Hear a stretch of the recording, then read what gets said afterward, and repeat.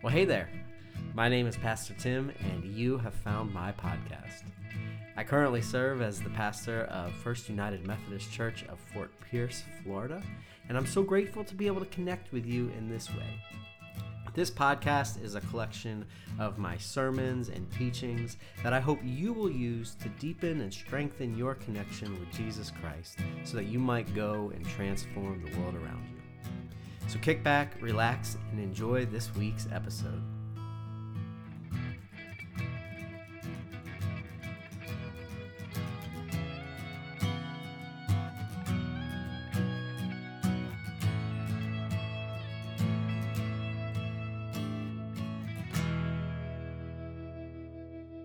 So nothing in this world, absolutely nothing, happens without some kind of revelation.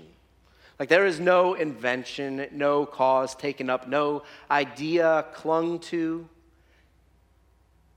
no movement of the stubborn human will without the inspired revelatory moment that we call a vision. Vision is what sparks awe and wonder into human hearts. Vision is what motivates us to act and to create and to change the world around us.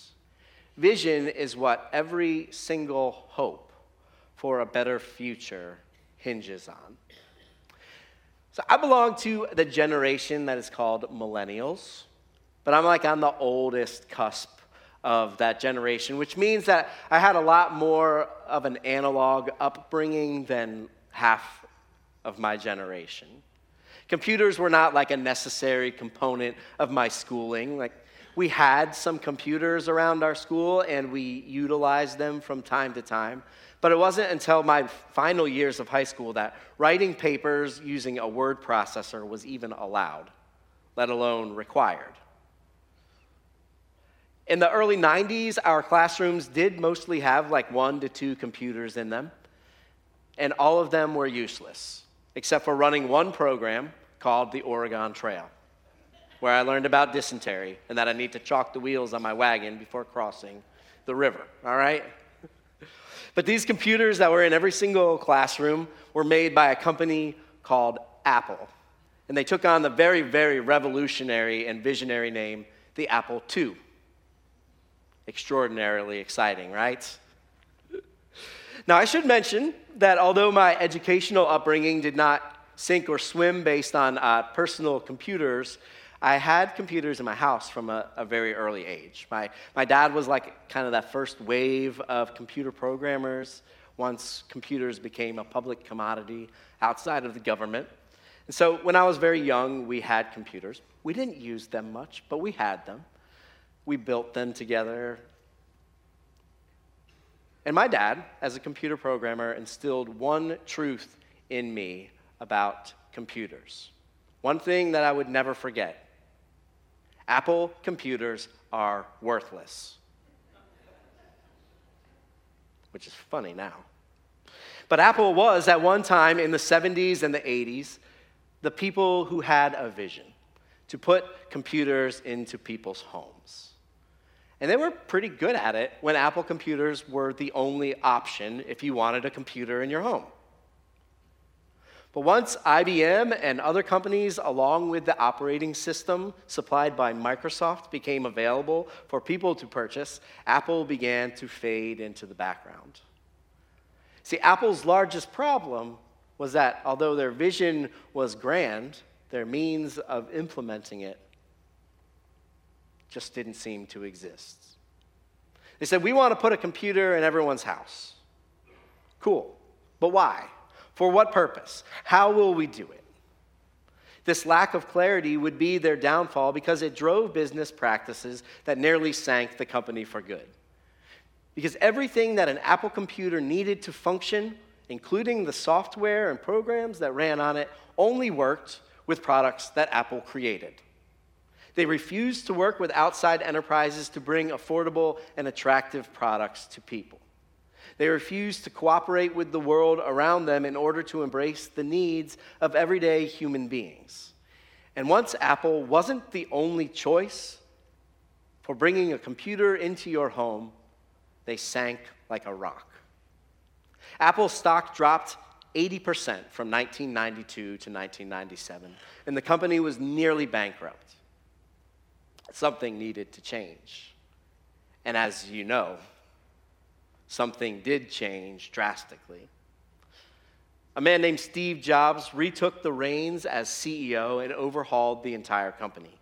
He had a new vision, which was to make extremely cool products that are simple to use, easy to understand, and made with great aesthetics.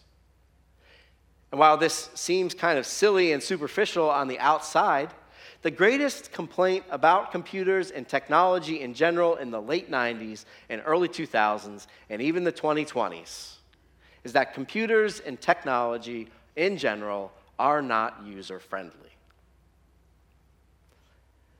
With that vision, Jobs simplified the product lineup and encouraged the company to focus on innovating for the future.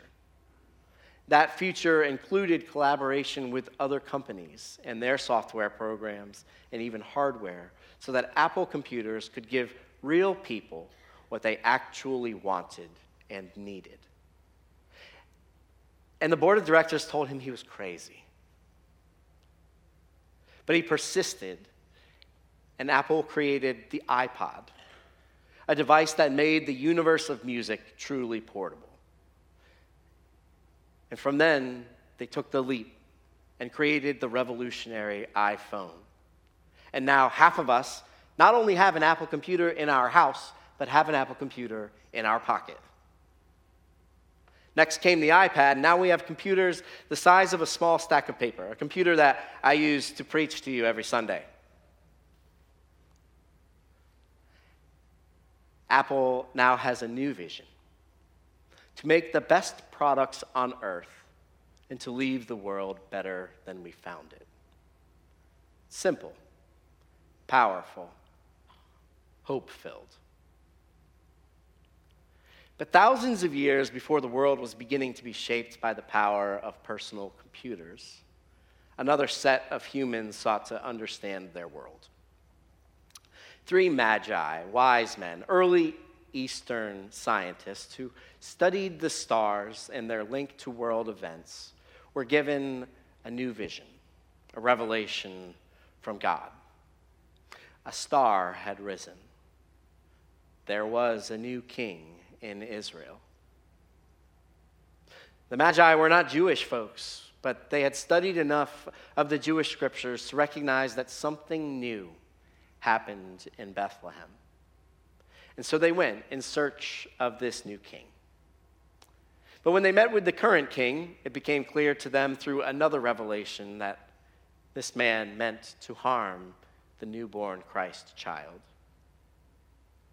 The wise men, as they've been named, became a model, it would seem, for the new way that God would act in human history. Divine revelation would come to people who you would be least likely to expect. And then about 30 years later, after Jesus' life and death, divine revelation came to another man, a man who no one would expect. This time to a devout Jew named Saul of Tarsus, who dedicated his life to eradicating the world of the vile stain of Christianity. On his way to persecute the early church in Damascus, he was struck with a vision from Christ himself and given a new mission in life. He would bring the message of salvation through faith in Christ to the whole world, particularly to Gentiles, non-Jewish people. And he was the best that there ever was at that mission. One of his churches, a place in a city called Ephesus, was a shining example of Paul's work. And he wrote to them a letter in which he commends them for their unity. He tells them that when he found them, he proclaimed the gospel to them without discrimination. And the result was that people of many different backgrounds came together and formed a community based on one commonality: the lordship of Jesus Christ. And then he says these words to them. This is from Ephesians chapter 3, verses 1 through 12. He says, "This is the reason that I, Paul, am a prisoner for Christ Jesus, for the sake of you Gentiles.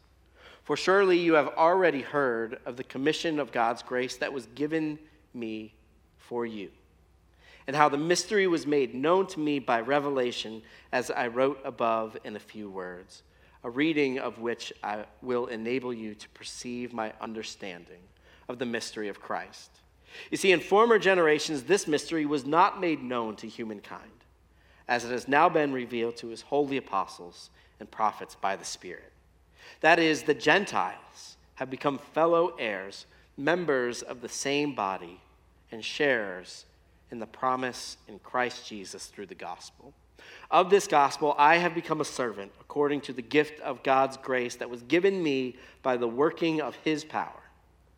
Although I am the very least of all the saints, this grace was given to me to bring to the Gentiles the news of the boundless riches of Christ, and to make everyone see what is the plan of the mystery hidden for ages in God who created all things, so that through the church the wisdom of God and its rich variety might now be known to the rulers and authorities in the heavenly places. This was in accordance with the eternal purpose that he has carried out in Christ Jesus our Lord, in whom we have access to God in boldness and confidence through faith in him."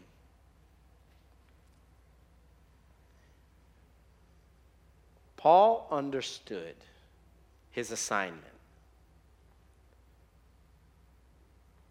to bring the message and the gospel of Jesus Christ to all people. And that allowed him to teach it and to recognize its effectiveness. God's vision to Paul: bring the news of and the invitation of the kingdom of God to the Gentiles, to all people. Not just to Jews, not just to Greeks and Romans who look like they might want to hear it, not to people who come asking you about it, to all people.